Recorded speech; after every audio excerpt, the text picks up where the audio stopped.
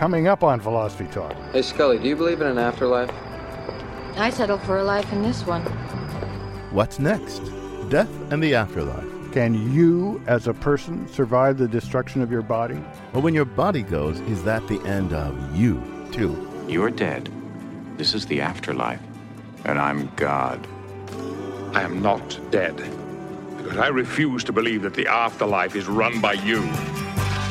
Knock, knock, knocking on heaven's door. Knock, knock, knocking on heaven's door. Is there any reason to believe in the great hereafter? Tonight on Is There, we examine the question, is there a life after death? And here to discuss it are three dead people. What's next? Death and the afterlife. Coming up on Philosophy Talk.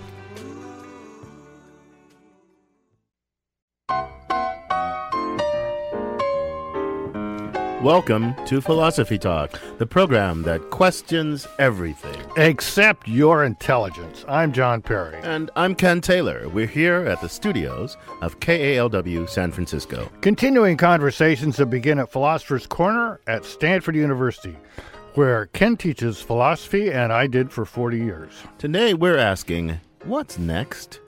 Death and the afterlife. Well, I'll tell you what's next. Nothingness. Oh, John, how can you be so all-fired sure there's no afterlife?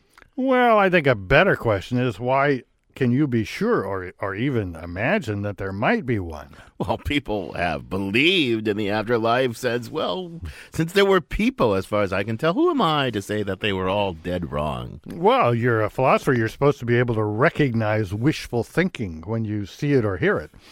People believe in the afterlife, don't they? Because they don't like the idea of themselves dying or even their friends dying. It's a comforting fantasy, Ken. It's nothing more than that. Oh, John, not all visions of the afterlife are comforting.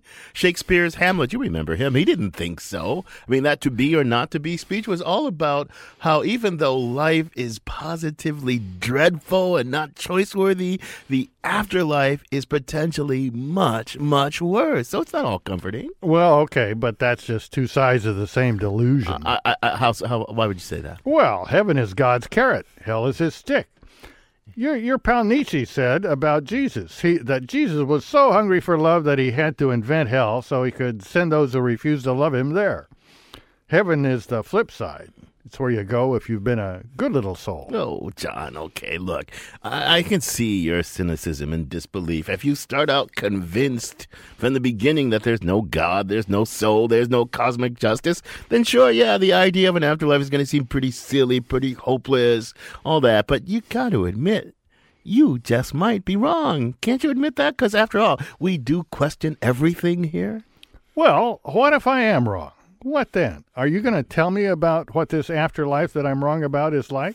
What's the basis for what you're going to say? You've never been there. You've never met anybody who's been there. Of course, I grant you that, but it's not. You're trying to make it out a matter of evidence, of present-day evidence. I admit it's not a matter of present-day evidence. Right now, it's a matter of faith, at least while we're still stuck in the here and now. People take it on faith. Yeah, exactly. My point. Case closed. No. Case not closed. Just because I can't get evidence now doesn't mean I could never get evidence. Look, suppose I told you that some really cool things are taking place in some really amazing but far-off place. And you and I are missing out on all the fun. And you've got no basis for denying the very existence of this cool place just because it's not next door, it's not in our neighborhood, it's not part of the here and now. Yeah, but I certainly have no basis for believing it either. Well, okay, so maybe you should just be an agnostic about it then. Okay, I'll be an agnostic. Happy?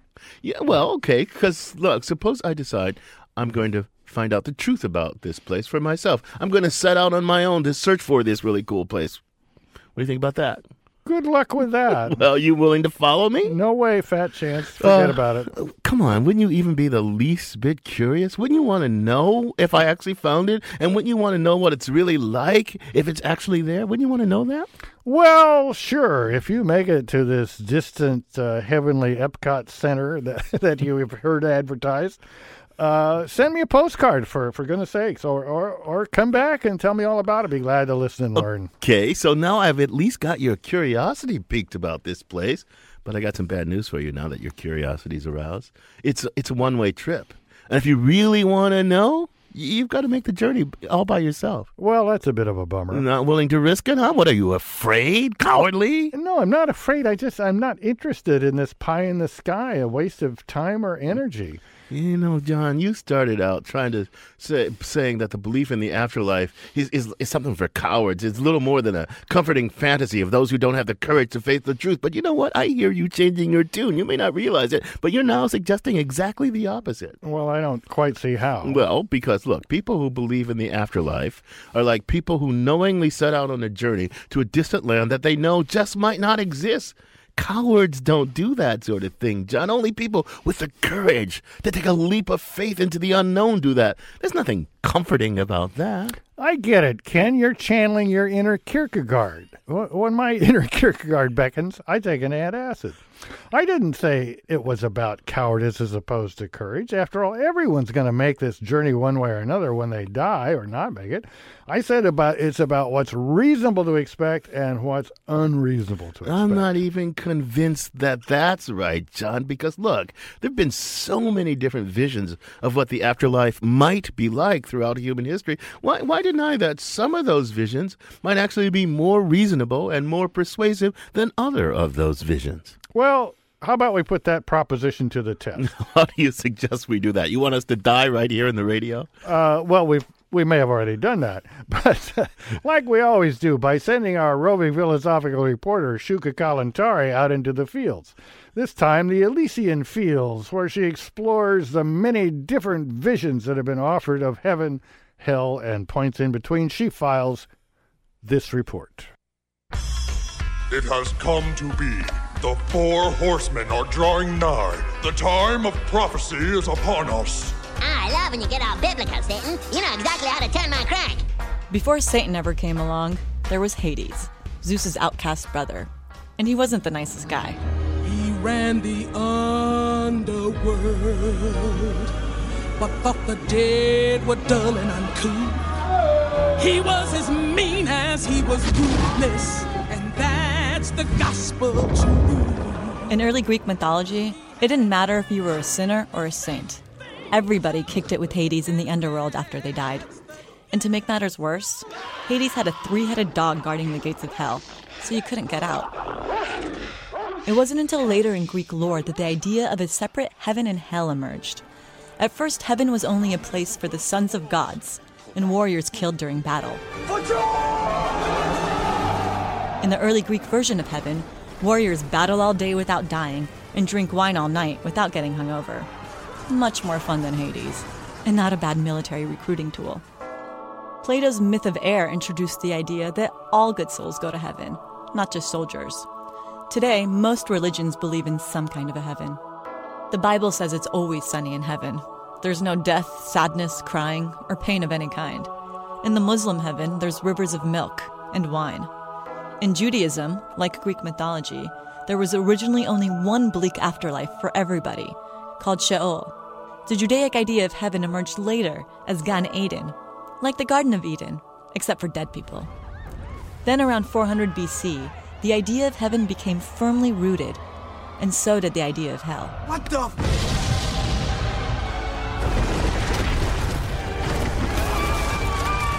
Come on, get out! Greg! It's too late for you! You're already in the hole!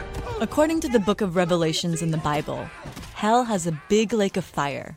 And according to Woody Allen in Deconstructing Harry, the only way to get there is on a freight elevator. Floor 8. Escaped war criminals, TV evangelists, and the NRA. Lowest level, everybody off. The Islamic Jahannam is similar to the fiery Catholic hell, except in Jahannam, there's 7 gates leading to 7 different levels of hell, each one worse than the last. But before you go to heaven or hell, there's purgatory. Good afternoon and welcome to Judgment City. In some Jewish beliefs, sinful souls go to Gehenna, or hell, where they, quote, float up and down until they rise purified. Islam's variation is called Barzakh, a space between the physical and spiritual world where naughty souls hang out until Judgment Day. Then there's Catholics. They don't consider purgatory a place, but rather a process of purification. Either way, a lot of souls go through purgatory. Unless they're dogs. Where am I? This is the Great Hall of Judgment. Judgment? Oh, not to worry, Charlie. You'll go to heaven. All dogs go to heaven because, unlike people, dogs are naturally good and loyal and kind. Huh. That's true. For us people, most religions have a good afterlife and a bad afterlife. Heaven may be an island full of drunk Greek warriors or a meadow with flowing rivers of milk. But almost everyone agrees you gotta do good in this life to avoid the fiery pits of hell in the next. So just to be safe, maybe you should call your mom tonight. For Philosophy Talk, I'm Shuka Kalantari. Want to hear more? You can hear the rest of the program by purchasing it at iTunes Music. Or, for unlimited listening, become a subscriber at philosophytalk.org.